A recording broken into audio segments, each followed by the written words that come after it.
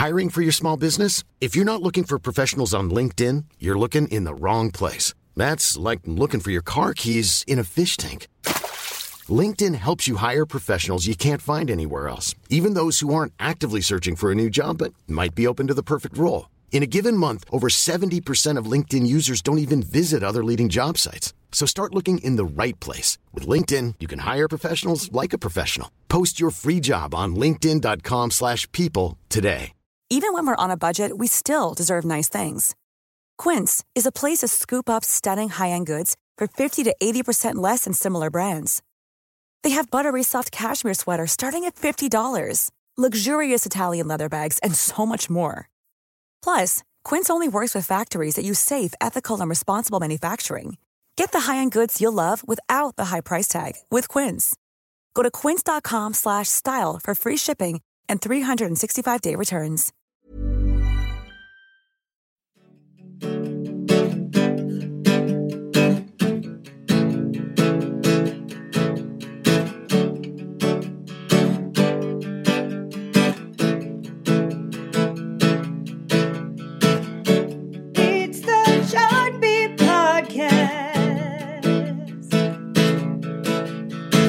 Welcome to the Billboard Chart Beat Podcast. Gary Truss, Billboard Senior Director of Charts. And hey guys, it's Trevor Anderson, a chart manager here at Billboard. This is where we look at why what's on the charts is on the charts, and we also look at who was walking across Times Square Sunday night.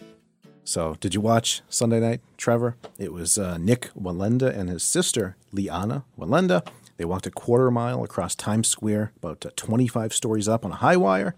If you watch it, you saw the Billboard building here in Times Square in the background.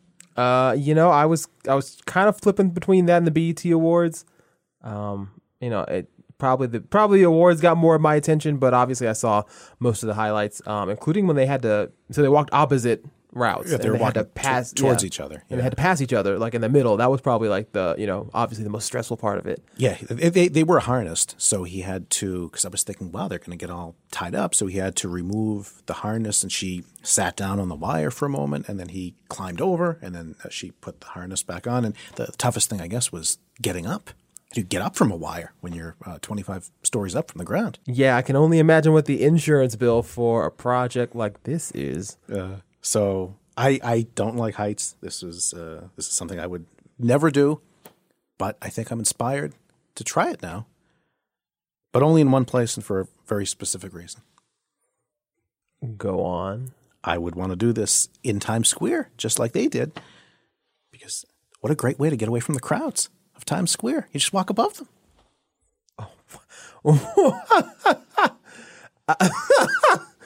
I don't like the crowds in Times Square. Gary, how long did it take you to set that? That's good. Thank you. You thought about that one for a while.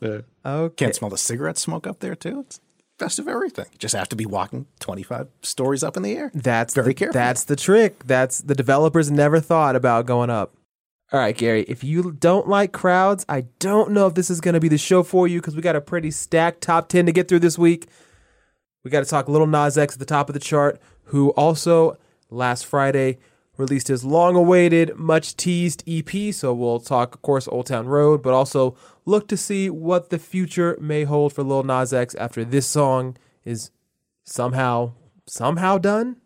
We'll also talk Taylor Swift and the new song, You Need to Calm Down. We're actually going to bring in Billboard Pride staff writer Stephen Daw to unpack that song and its debut for us and some of the cultural context and discussions going on about that track.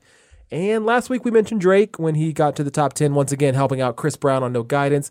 This week, Drake is back in the top 10, a new song, so we're going to talk some record-making history with that and look forward to all things from our NBA Finals MVP, because that's essentially who he was. We love you, Kawhi, but Drake took the pop culture crown for sure. So we got all that coming up.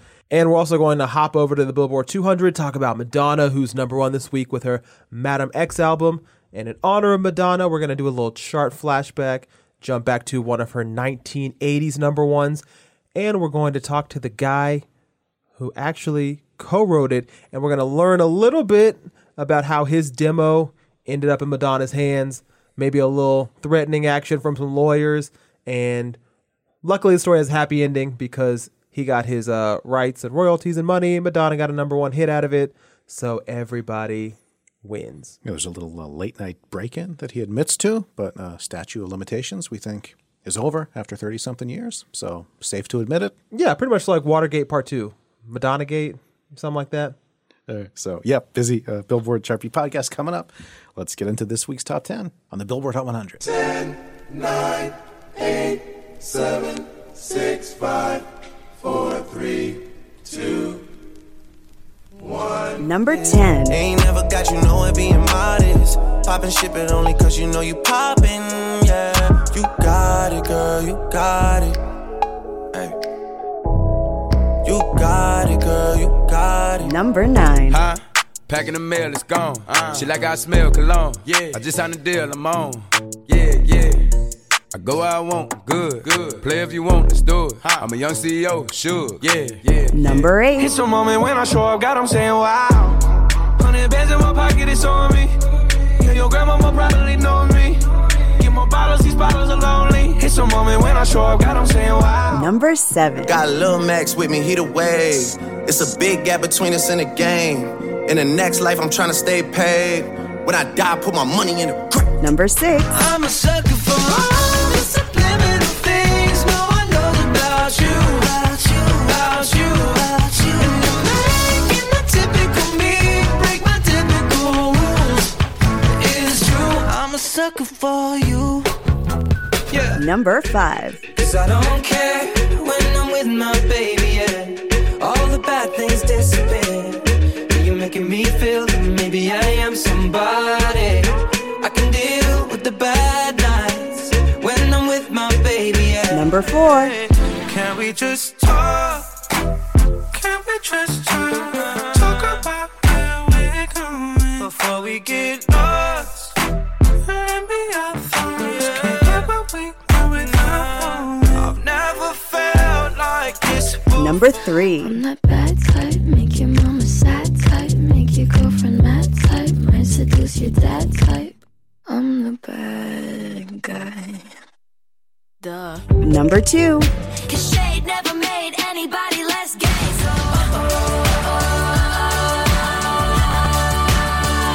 you need to calm down. You're being too loud. And I'm just like, you need to just stop. And number 1. Yeah, I'm gonna take my horse to the old town road. I'm gonna ride till I can't no more. I'm gonna take my horse to the old town road. I'm gonna ride till I can't no more. I got the horses in the bag. Horse stock is attached. So Gary was giving a shout out to the Times Square High Wire Act. I gave a mention to the BET Awards, and if you happen to tune in to that happening on the other coast in LA, you saw the first award show performance of Lil Nas X and Billy Ray Cyrus doing Old Town Road. And that song is, once again, nice and safe at number 1 on the Billboard Hot 100. He's the charting version of a High Wire act. Staying on I mean, top. yeah, essentially, yeah. Doesn't seem to be able to fall. Nobody, that's right, nobody can knock him off balance. Not even close. So that's a dirty dozen, 12 weeks at number 1 this week. Really, the tail of the tape is what it is. Streams still massive, pulling 91 million. So now that it's down into 8-digit territory, maybe soon somebody can catch it. But really a huge lead once again. Starting to fall really across the board though in metrics. Streaming is down this week, sales as well. Radio is number 3 on the radio songs chart, but starting to come down as well. Obviously, all eyes really on that 16-week mark. If it can hold on for 4 more weeks, tie the all-time record. I mean, it feels like it's a numbers game at this point. Old Town Road a little, falling down, but still such a big lead over everything. And of course, another variable that was introduced into the conversation last week is the EP that came out, the EP 7, which is actually 8 tracks because, hey, the Old Town Road remix is on it. But that song, usually when an album comes out, that helps, the singles that are on the Hot 100 really across the board get a little more juice into them. So we'll see next week. Really, Old Town Road almost can't get more juice than it has now, but we'll see how that EP affects that. Also, if you're sick of Old Town Road, but you're not sick of Lil Nas X, there's good news for you because his new track Panini is out. doing really well on streaming so far in the first few days it's been out. Number 3 on the Spotify trending chart today. It's been number 1 in the past couple of days, so seems like he should have another Hot 100 hit next week. Yeah. All right, and Old Town Road in 16 weeks, not the only record that somebody's coming for this week on the Billboard Hot 100. Drake down there at number 7, debuts with his collaboration with Rick Ross, Money in the Grave, and that track gives Drake a whopping 35th top 10 on the Hot 100. If you're a fan of the Beatles, you may know that they have 34 top 10s on the Hot 100, when 35 is bigger than 34. So Drake passing the Beatles for the second most top 10s in chart history. Only Madonna with 38 has more. And you'd think that with that next album coming, sometime, maybe this year, maybe next, Drake probably has 4 more top 10s in him. You are somebody that I don't know. All right, so we're going to talk about the debut of the week this week. Number 2, once again, Taylor Swift, the song You Need to Calm Down. We saw her also get to number 2 a few weeks ago with the song Me. So 2 number 2s for Taylor to kick off the Lover era. So specifically, let's dive into this week's number 2, which is You Need to Calm Down. We're going to bring in Billboard staff writer Stephen Daw, who also works on the Pride vertical, to get his take on everything that's going on with this song. I guess first questions first. I think a lot of people, given Taylor's history, she was very apolitical for the longest time. We saw her with her first steps out with the Democratic votes last year. Were you surprised that Taylor would come back with a song like this so quickly after kind of doing that 180? Yeah, for me, it was pretty surprising. Taylor has, as you said, been somebody who has very much kept her political cards close to her chest, especially coming up in the country music scene. She was very much someone who appeared to want to appeal to all sides and all people. And then that obviously changed last year. And I had a feeling that Taylor would probably make some subtle political statement, but I certainly was not expecting her to have such an open embrace of queer people with You Need to Calm Down. So I thought that was a welcome surprise. So you wrote a story for Billboard.com saying she should be fully welcomed for doing this. Whereas it feels like if you go online, you read comment sections, it's kind of it seems, I don't know if it's a split, or at least there are certainly different viewpoints, that the other angle kind of being who is she to make a gay anthem? Right. And yeah, it's certainly, there's a debate going on online, specifically on gay Twitter at the moment. They are blowing up. For me, looking at this whole thing, I think that criticisms of Taylor Swift are valid. And I think that people saying, like, where has she been this whole time? Like, where is all of this coming from? Why weren't you speaking up sooner? I think that that is a completely fair thing to say. But for me, there are not that many artists at the moment who are not only singing about LGBTQ related issues, but actually donating money to important causes, actually using a massive music video featuring every conceivable queer person from the 21st century to promote the Equality Act, which is something that so few artists have actually spoken up about. So to see that kind of support from her, to me, kind of trumps whatever other qualms you may have with it, because yes, maybe she's not doing it in the best way. Maybe she's not doing it in the most, queer friendly way, but at least she's doing something, and at least she's putting her money where her mouth is. So when you have those critiques, you're saying it, maybe she's not doing it in the best way or the most queer friendly way. What are some ways that you might, if she's out there listening, or if you had, You Need to Calm Down 2.0, what kind of advice or tips would you maybe give that would help it along further? I mean, listen, my big thing with the song is, like, Taylor really does not seem to understand what the concept of shade is, and I feel like someone needs to educate her. It's like, shade is not someone holding up a sign saying that, like, gay people are going to hell. Shade is, like, something friendly yet, like, cutting that you would say to a friend. Shade is something not necessarily malicious, but something kind of funny yet true that you would say to somebody. And this idea of, like, shade never made anybody less gay, it's like, that's a fun line, and I'm glad that she used it. It is kind of misrepresenting the situation. I would also tell her, like, listen, it's great what you're doing. maybe if you're going to release a song that's going to be marketed as a pride anthem, make the whole song about that. Not, because that is the main criticism going on right now, is a lot of people are saying, oh, well, it's not the whole song. It's only the second verse. And she has that one line. And it's like, yeah, she could have done the whole song and that would have been really nice. But again, like when you get down to it, the fact that she's doing as much as she's doing for someone at her level, to me, is worth celebrating. Yeah, she said before that part of the reason she wasn't outwardly political before is she didn't want to make those statements until she felt fully adult enough and fully informed enough. So on one level, it's easy to say, yeah, you've never spoken up before. It's another to think, okay, maybe everyone matures in their own way, and now she feels comfortable doing that. Yeah, absolutely. I mean, Lord knows, when I was her age, when she started her career, I was in absolutely no position to be talking about politics. And the fact that there was an expectation of her at that age to be openly political and politically active when she was just someone who was trying to make it in the music industry, I think is a little bit inherently unfair.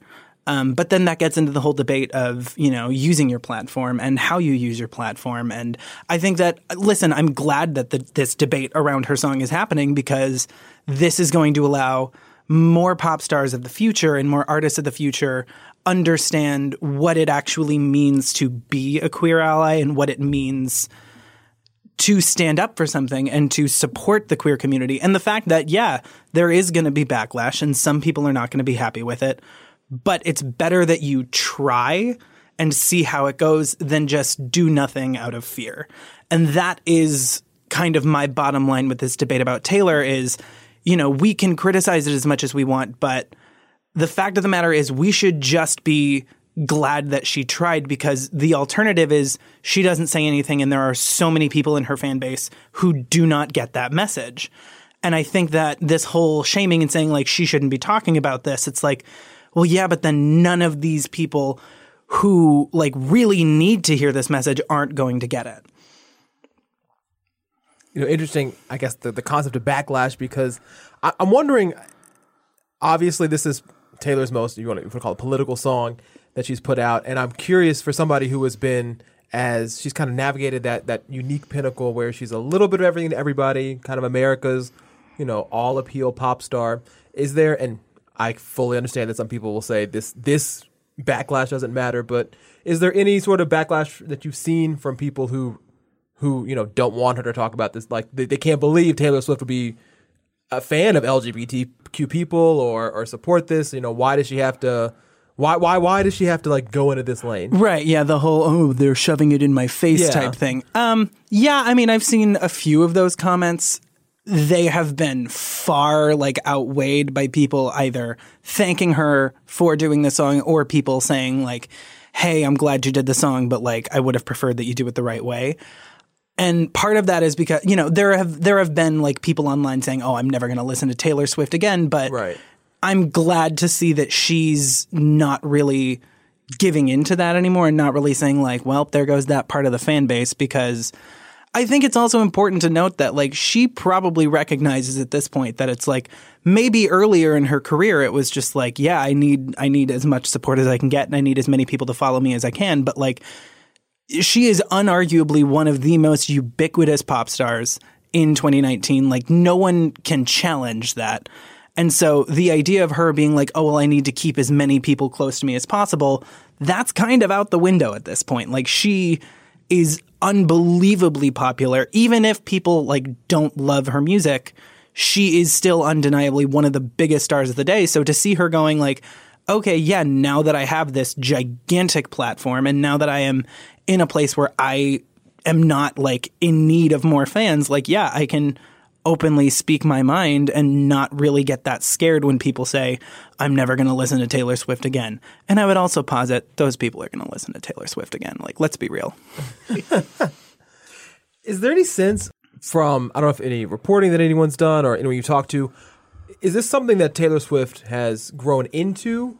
Or is this something that she kind of always, do you think, had this opinion but just wasn't afraid to share it or whatnot? I'm thinking of like Barack Obama, for example, and when he first, was asked about the same-sex marriage debate, he was pretty much went along the lines of, well, my Christian beliefs essentially have me as a man and a woman, and over time, I guess evolve was the word that most people used. He evolved into where he is today. So do you have any sense if this is something that is really, new Taylor or old Taylor, or, when did this come about? If you have any indication. Yeah. So based on what I understand, I recently watched a video that her good friend and one of the people in her video, Todrick Hall, spoke about, he's a good friend of hers, and he has said, there was a long time where, I didn't really know where she stood, and then one day we had a conversation, and she was very supportive and very open. So I think that I'm sure that she was always supportive, but I think that this is definitely,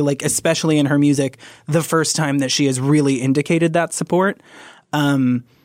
And I think that, that is absolutely because of her history of not wanting to upset people. But yeah, if you go back in her music, especially to her country music days, this kind of, I can't look back at that and go ooh, there was queer signaling back then, because there really wasn't. And this was a very sudden turn, especially in her music. Now, obviously, December of last year was kind of the first time that she spoke up publicly about politics, when she supported the candidate who was running against Marsha Blackburn in Tennessee. And one of the reasons that she voiced for that was she said, I want to support LGBTQ people. I support LGBTQ rights.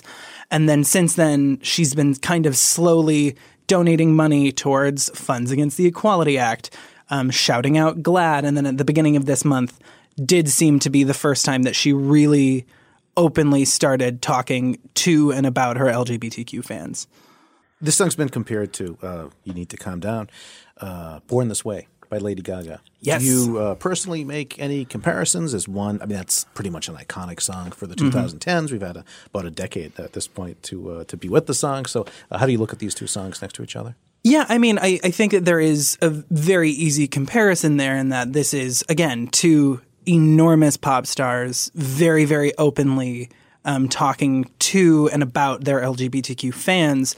I think that the difference between these two songs really has to do with the history of the artists, because when Lady Gaga released Born This Way in, I believe it was 2011, she had pretty much spent her entire career signaling or outwardly saying up to that point that she was a strong supporter of the LGBTQ community, that she was a member of the LGBTQ community.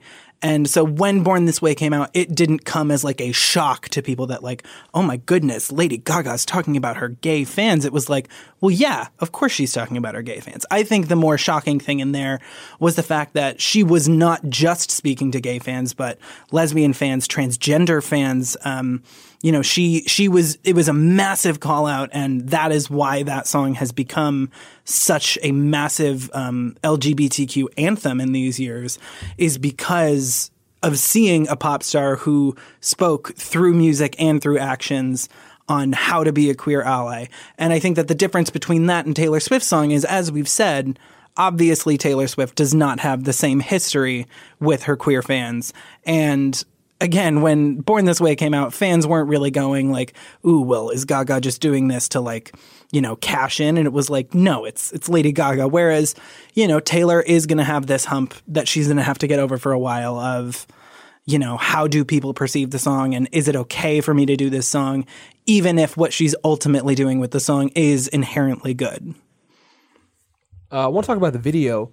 We've kind of mentioned and danced around it a little bit. And you mentioned that, you thought the song, maybe there's some things that could have been done better. It seems like the video for a lot of people really brought it to another level. And it seems, I would venture that probably was done more quote unquote right, I think, than most people would say. Absolutely. I mean, obviously just to have even Todrick Hall just co-directing it, not even, it's not even just somebody trying to, design their own vision of what they think it should be like. What was it like for you when you saw the video? And I mean, particularly the, that huge cast of characters that, everybody was in it. Yeah, I loved the video.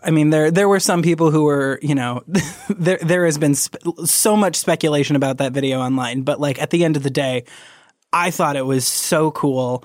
I was it was literally like whiplash watching that video. Like every other second, it was like, oh, there's Adam Lambert. Oh, there's Ellen DeGeneres. Oh, there's like 7 queens from RuPaul's Drag Race. Oh, there's RuPaul.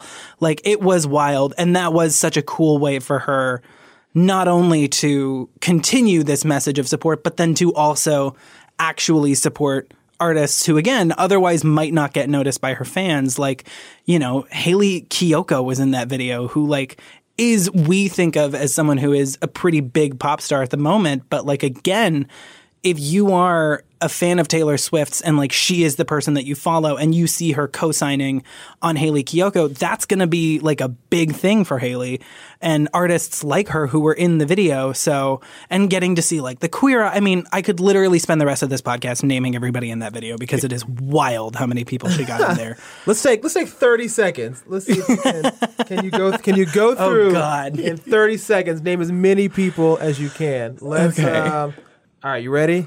Okay. All right, let's go. Hayley Kiyoko, the Fab Five from Queer Eye, Jessie Tyler Ferguson, Ellen DeGeneres, Adam Lambert, RuPaul, Trinity the Tuck Taylor, Todrick Hall, Jay Jolie, Katy Perry, obviously, Adore Delano. Oh, God. This is hard. There's too many people in this video. Sierra's in it. Oh God, there's so many more Drag Race. Delta Work. Ooh, okay. Well, okay, that one came through at 30:01. But there are 13. so many people in that video. Oh God. We got to talk about the Katy Perry, the big makeup at the end. Oh God, yeah. Emotional moment. Yeah, it was very funny. I actually really liked that moment, especially the fact that they were dressed as a cheeseburger and French fries. I thought that was pretty funny. And there have obviously been people online saying like, "Oh, well, why would you include her in this video that's supposed to be about queer people?" And my thing about that is I actually thought that was kind of fun because it was very campy and it was very like all of these very famous queer celebrities in the background fighting one another while she and Katy Perry are like hugging in the front. And I was like, that is like the definition of camp. That is extremely like funny, second of all. And it's also just like, I don't know. It was something that I felt like I needed to see. Like I needed to see Taylor Swift and Katy Perry like finally just putting an end to this. Yeah, I thought Katy Perry's cameo was pretty fun. The whole song overall is also about just everyone calm down. Everyone just goes so crazy about everything online with all the online haters. Exactly. It's almost like the two of them are kind of saying that to themselves that, yeah, I guess we both need to calm down over this feud that's just gotten completely out of hand for so long. Absolutely. And I also think that we're living in a world where when that feud stops, suddenly Taylor puts out a song that her fans like a lot more than they liked Reputation, and Katy Perry puts out a song that is objectively a bop. Never really over. I have played that song. I literally like checked my Spotify over 200 times since it came out. I love that song. It's stunning. Hey, I'm Ryan Reynolds. Recently, I asked Mint Mobile's legal team if big wireless companies are allowed to raise prices due to inflation. They said yes. And then when I asked if raising prices technically violates those onerous 2-year contracts, they said, "What the f*** are you talking about, you insane Hollywood ass?" So to recap, we're cutting the price of Mint Unlimited from $30 a month to just $15 a month. Give it a try at mintmobile.com/switch. $45 up front for 3 months plus taxes and fees. Promo rate for new customers for limited time. Unlimited more than 40 gigabytes per month. Slows full terms at mintmobile.com.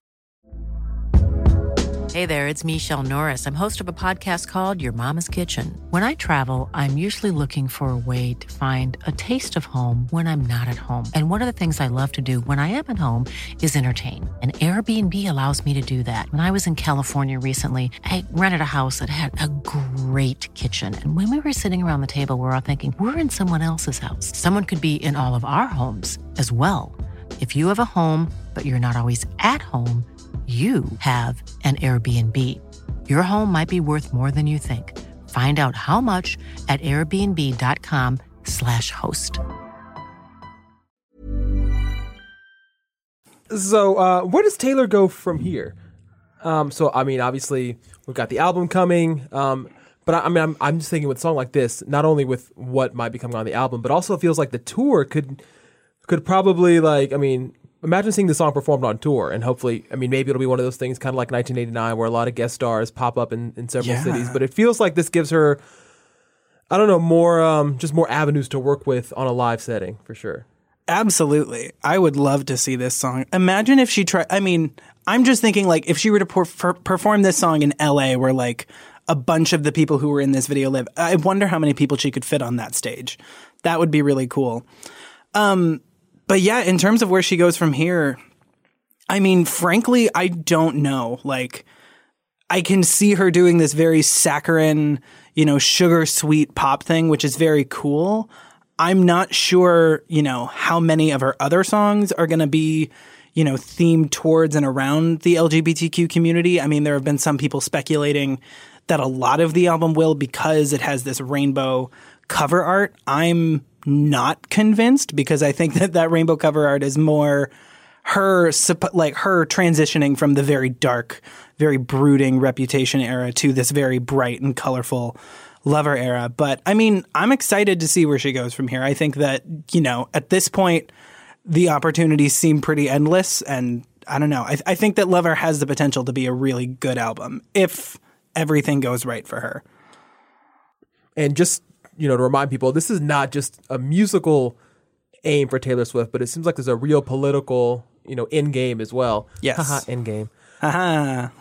Is that we mentioned the Equality Act a couple of times. And just for people who don't know, what that legislation would do, can you explain just what she's really going for? Because if you've seen on her social media or Instagram, I mean, she's really doubled down on trying to get the attention of legislators with this specific bill. Yeah, absolutely. So what she's done is she started a petition for people who support the Equality Act. And what the Equality Act is it is a piece of legislation being considered in Congress. It has passed the House.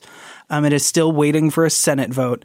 And it is a bill that would essentially say that discrimination against people on the basis of sex, gender, or sexual orientation is not permitted, and that would allow people to not face discrimination on a day-to-day basis in areas of housing, education, when they go out shopping. Like there's so many different avenues that this could help. So it is past the House. It is still being considered in the Senate. There's Cory Booker signed her petition, and he is, during his campaign for president, he's been really pushing hard for the Equality Act. I believe he's one of the co-sponsors of the Equality Act. People should definitely get out there, start supporting the Equality Act. It is literally the most basic thing that queer people are asking for. Yeah, I like how there's different ways people are looking at this. Some people being skeptical. I like, Stephen, how you're choosing the positive side, that attention that's in support. That's a good thing, ultimately. Absolutely. There's too much dark stuff in this world for me to, really get angry at a pop star for trying to do a nice thing. Like, it's fine, guys. Let's all move on. All right. So Madonna, number one, again, on the Billboard 200 with Madam X. So we thought we'd talk to one of Madonna's co-writers of one of her biggest classics, 1987. Number one. It became her fifth number one of 12 total on the Hot 100. Open Your Heart from the True Blue album back in 1986. So we've all heard the song so many times over the years, just become a total part of pop culture. Might hear it a little bit differently after you find out the backstory. Didn't make the typical way to an artist that a song usually does. Really just a kind of a crazy backstory. So Peter Rafelson is the co-writer of Open Your Heart. We spoke to Peter, who just really, as we said before, not worried about what he might have done in the past. He's admitting of how this song got from his own head when he started writing the song into a recording studio, eventually onto the True Blue album, and how he feels about the song's legacy now, 32 years after it went to number one. So he's written some other hits as well. We're going to ask him about that. But taking us out for the rest of the Billboard Chart Beat podcast here in honor of Madonna being back at number one on the Billboard 200. Really happy to have Peter Rafelson on the podcast with the backstory of Open Your Heart.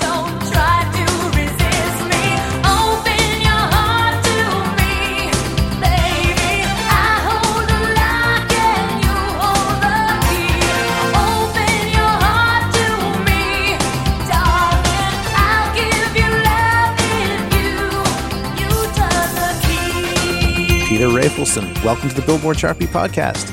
Thank you so much. So let's get into the whole history as the co-writer of Open Your Heart, Madonna. You wanted to pitch it to Cyndi Lauper. You were a fan of hers. And then it's a really winding story of how it got to Madonna, and from what I can tell, without your knowledge. So where does the story even begin? Back in the day, this is in the 80s, I was literally living in my father's garage. And I didn't have much going on in the music industry, although I'd begun to do some writing and production in studios. And I'd written a song on one of the earliest programmable synthesizers with Cyndi Lauper in mind, called Open Your Heart. And back then, there was no way to demo material. There was no home studios. There was no computers. So the best one could do is to sequence and maybe record it live to a cassette. So I'm in the studio working on this song, and I hear this horrible car crash outside my door. And I open the door, and out steps a young man. And, I race to see if he's okay. And he explains to me that he is selling typewriters. And I said, well, okay, is there something I can do to help you? He goes, well, yeah, what are you working on? And I said, well, I'm working on this song for Cyndi Lauper. And he said, well, gosh, I know how to get Cyndi Lauper. Make me a writer on the song, and we'll do this. And I said, if you can get, this to Cyndi, then by all means, I'll make you a writer on the song. Well, he couldn't get to Cyndi, but what he did do was get me into Robbie Weaver, son of Dennis Weaver's recording studio, which is one of the first studios that wasn't owned by a major label. Yeah. And I spent the next year sneaking in with him at night. Every month or two, we'd jump in until I finished the demo. And when I was leaving after an all-nighter, I came through the lobby of the studio and I saw that there was a reel-to-reel tape. And I said, what's that? And they said, that's going over to Warner's. There's a new artist, and she's going to, get demos from our songwriters.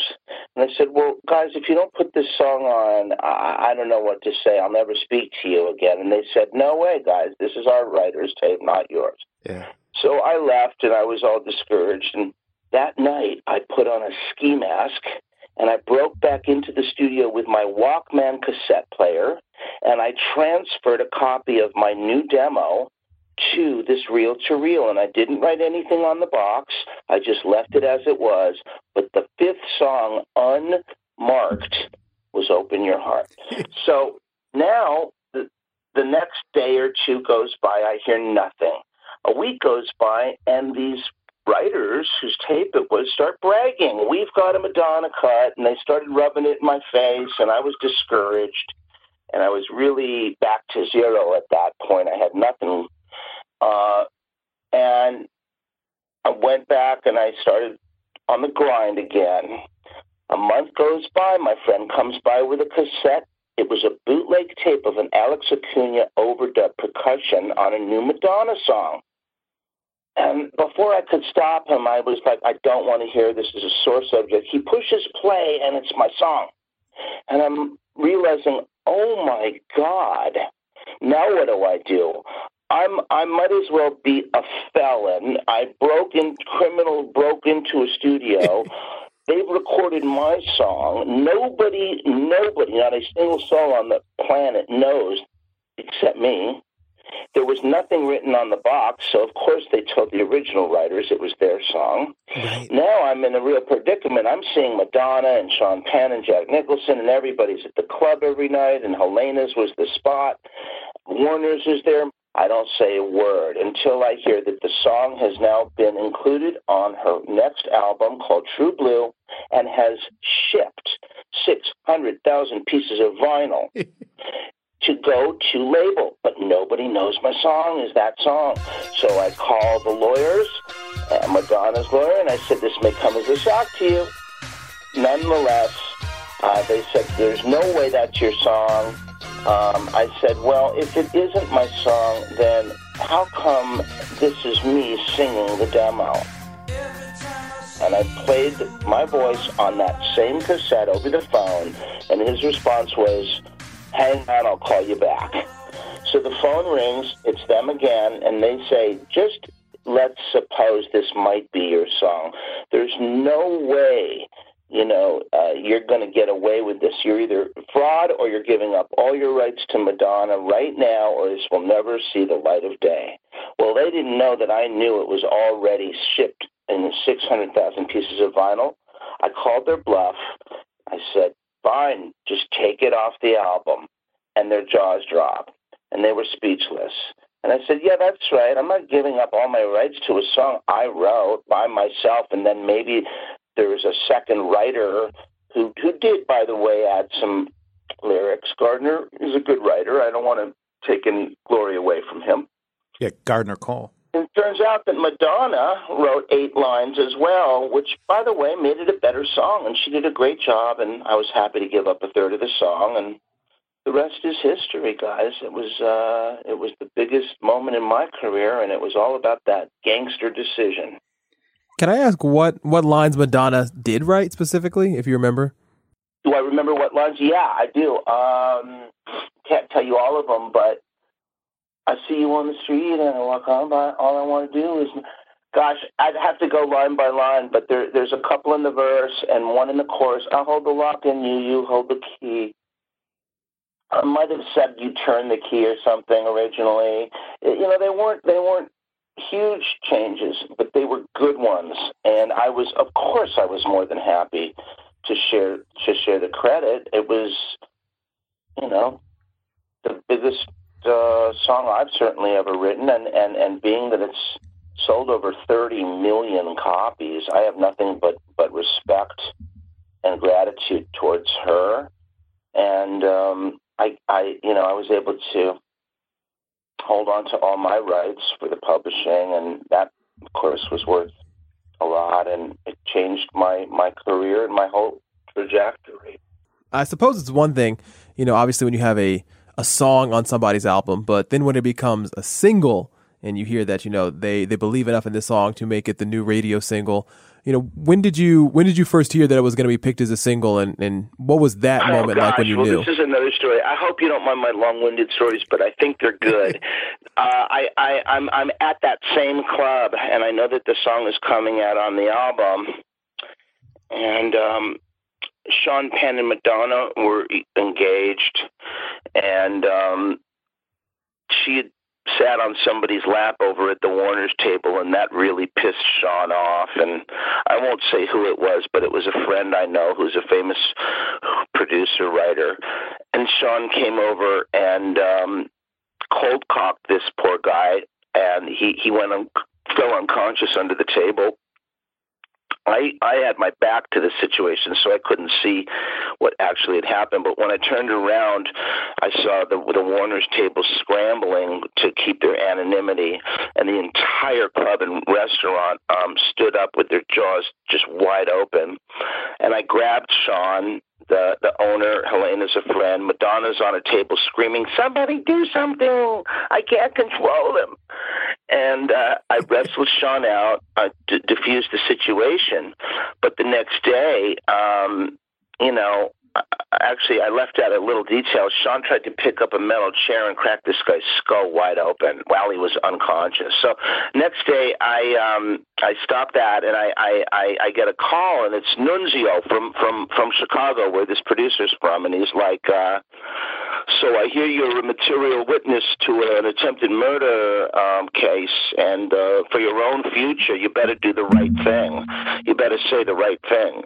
And I'm thinking, this guy's threatening my life. And as I'm on the phone with him, I get a call from Mo Austin. "Peter, it's Mo Austin from Warner Brothers. I understand you're a material witness to one of our artists' clients, and for your own future, you better say the right thing." So I got the Jewish mafia and the Italian mafia both threatening my life about a case, and Mo tells me, "Listen, it's about your future and your career, because I think the next single on the album is going to be Open Your Heart. So now I'm thinking, oh my God, do I risk my life for this single? They subpoena me, I give the testimony, and because I didn't actually see the assault with my own two eyes, I could only say, hey, I turned around and the guy was unconscious under the table. I didn't see anything. And then Nunzio calls back, you done good, you done good. And Mo Ostin calls back, and he's like, Peter, you done good. You're going to be a big star. That's a great song, and we're going to make it a single. I could go on, but I've done too much talking as it is. So how were you even at that club, Peter? Were you at that point as accepted as one of the writers that you're now in Madonna's camp on some level? No, so it's a great story too. Helena Kallianotis is a Greek belly dancer and actress who got her start working with my father, Bob Rafelson, and Jack Nicholson in the Monkees movie called Head, which they both wrote together on an acid trip. And she grew up to be not only the star of Rollerball with Raquel Welch and the Thunderbirds or whatever it was called, great movie. I think she won an award for it. But she moved in with Jack and became a sort of madame of the night and handled all of his let's just call it residential business. And she eventually was loaned enough money from my father, Jack, and Bert Schneider, their partners, to start a nightclub. And it became the hottest club in the world. It was, I would be, in the DJ booth, and it'd be Prince and George Michael spinning records, and everybody from Nicholson to Dylan having dinner there, and Madonna and Mo and everybody from Warner. It was the scene of all scenes in the 80s. So you've gotten to know Madonna at this point. So she knows the story of how you broke in and how this song came to be. Have you guys laughed about the history of Open Your Heart? No, in fact, I've never told her that story directly. And yes, I have gotten to know Madonna, but there's more stories if you want to hear how. The first time I actually met her, okay, so back up a minute. So now the song is a single, and it's on its way to being a hit, and David Naylor, who's a famous video producer, is eating dinner at Hugo's, and he's with a famous model who I will let remain nameless because it's a little embarrassing. She was drunk and being very boisterous. And I went up to the table, and I literally said, guys, I don't want to be rude, but you're disrupting this whole restaurant. You got to stop. And David was a tough guy, and he looked at me and he said, who the hell are you? And I pulled up a chair and sat down, and I said, I'm Peter Rafelson, I'm a songwriter, and I've got a big hit right now on the radio, Open Your Heart. He goes, Open Your Heart by Madonna? My company has just been asked to produce the video for that song. I said, are you kidding me? So the Frenchman who was sitting directly behind me overhears this, and he's like, Peter, thank you so much. They were making too much noise. I didn't want to say anything. And I said, well, who are you? And he goes, my name is Jean Mondino.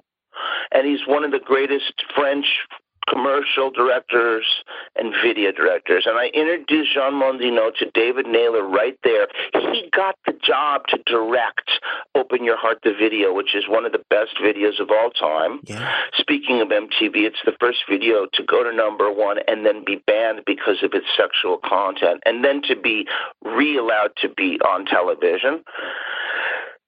So I go to the shoot.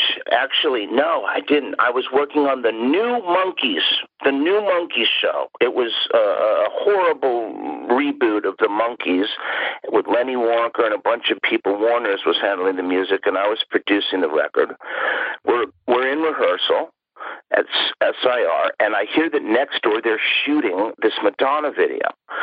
So I go through because I'm already in the building, and I sneak in the back, and I'm just kind of like checking out what's going on, and they're breaking for lunch, and I can see Madonna right up there in front of the cameras, and she tells everybody out. This is a massive warehouse, guys.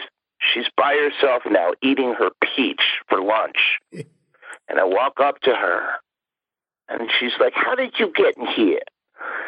Like, I'm working next door, but I wanted to introduce myself. I'm Peter Rafelson, and I wrote Open Your Heart. And her eyes lit up, and there was just this magical moment where the rest of the nonsense faded away, and that was how we first connected. Then I saw her face. Now I'm a believer. You mentioned your father, Bob. I guess that these stories might seem kind of crazy to someone, but you grew up in the industry. So your father, he formed the Monkees. He sure did. He also produced Easy Rider. He also did a ton of seminal films, and most significantly, he and Bert Schneider created a company called BBS, which forged and pioneered the independent film revolution of the 70s.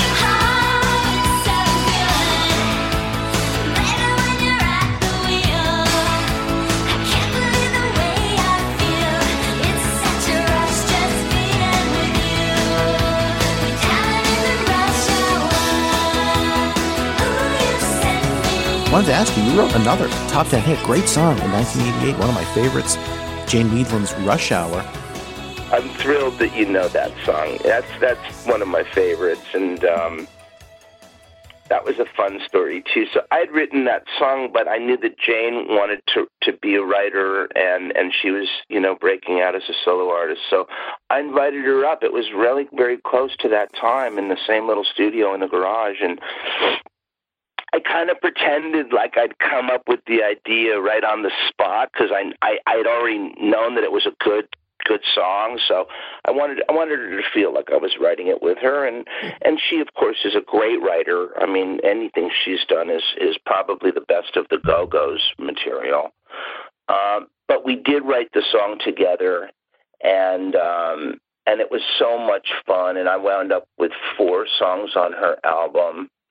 And that was really a special relationship. I still am very close to Janie, and I just adore her. And so that was quite a great experience. And you know how they used to do the traffic hour on a lot of the radio stations? Every hour they'd announce the traffic in the mornings. Oh, right. The intro and outro was, you got me in the rush hour. Ooh, you send me. Yeah. That line, ooh, you send me, I remember writing that with Jane and thinking that is such a hook. It reminds me of a Motown moment, and I think that's my favorite line in the song. Yeah, I was kind of thought that. Sam Cooke, you send me. I always kind of wondered if there was some sort of an ode. Well, to that was kind of the inspiration, but the whole vibe was that, those Motown hooks, just 3 or 4 of them in one chorus. I just want to add one thing about the Madonna stuff, because first of all, if anybody in her camp hears this interview, I think it's something that people don't hear enough firsthand about somebody who's been called everything under the sun. And the one thing I've taken away from growing up in the real epicenter of this industry is that people can call you difficult or impossible or, whatever, arrogant. But the truth is that's a lot of times, and it gets mistaken for what is really a consummate professionalism, which she has displayed and proven with her amazing, unquestionable success. She's inexhaustible, and she works harder than anybody I've ever met. And what an honor to have been part of that trajectory, and to see that she has done what no one else has done, which is to continue reinventing herself to this day. And now she's coming out with this Madam X tour, and I hope I get to see it.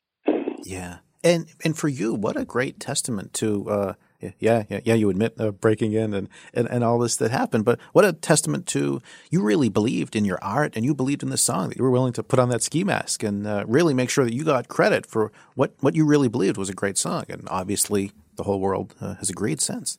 You know, everybody knows that you don't want to let a chance be for naught, and this is a once in a lifetime chance. And what's hard to understand is that back then, the only way to get access to your music or to let others hear it was with physical materials, right? You couldn't just send an MP3 or an email.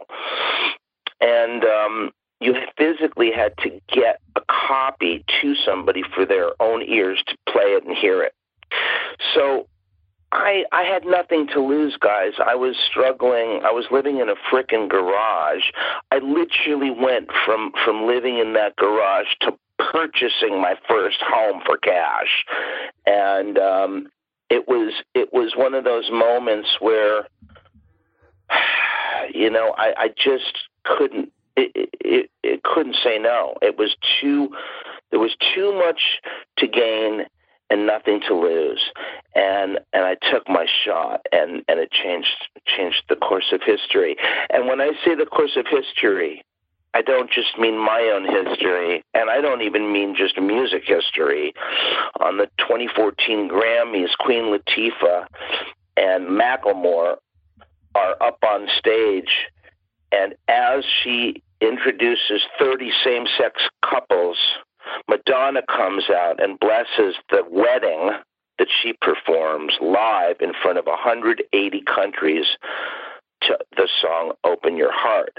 And it's chilling to think that for the first time in the human civilization history of the world, that my song is being played and performed by Madonna while 30 same-sex couple marriages are being performed live on television. And that took it to a level that I could never imagine anything being greater than that moment. That was world history. We're gathered together here to celebrate love and harmony in every key and color. As I look out tonight on this audience, I'm delighted to see the faces of 33 couples who have chosen this very moment to celebrate their vows with us here in Los Angeles, and with everyone watching around the world as witnesses. It is my distinct honor to now ask all of our participants to exchange rings to signal their commitment to one another and a life shared together with the music of love. Yeah! Open your heart to me, baby. I'll hold the lock and you hold the key. Open your heart to me, darling. I'll give you love if you turn the key. Well, thanks, Cindy, for the inspiration, but it certainly sounds like it ended up in the right hands. I mean, especially what you said about how the song with the Grammys when we saw just a few years ago, I think some people might, think of just 80s pop songs as just sort of, fun and just, sort of lighthearted. But I mean, to take a song like that and that same song, same lyrics can be used for a moment like that, that just shows the timeless appeal of what is a truly good song. Yeah, it's really true. You're 100% right to think that something that you write about a love song, and I actually had a girl in mind that I had a crush on, but that I couldn't approach, and that was the initial verse lyric. And but the key to, I think, writing a great song is keeping it personal yet universal, and that's a real opposites if you think about it. How to write something from a personal perspective, but in a way that anybody can pick it up and sing it. And I have to tell you, one of the most touching moments in my life was that I'd been a fan of a Palestinian singer named Ofra Haza. Beautiful voice. And it wasn't until I'd heard that she had passed away. And I started researching, and I found that she had recorded Open Your Heart. And it made me cry to hear her voice, because to have a connection with somebody and then after the fact realize that you had been a part of that person's life without knowing it, that's the beauty of music, guys. That's the spirituality of this world we're in. To be able to connect to other people in any way is a blessing, but to have millions and millions of people, I mean, there's not a lot of people I meet that don't say, "Oh my God, that was my favorite song growing up," or "You changed my life," or it feels like you're friends with the whole universe, and that's something I just cannot be more grateful of and for, and yeah, that's the best part of this business. I'll have to work much harder than this for something I want. Don't try to resist me. Open your heart to me. I hold the lock and you hold the key. Open your heart to me. I'll give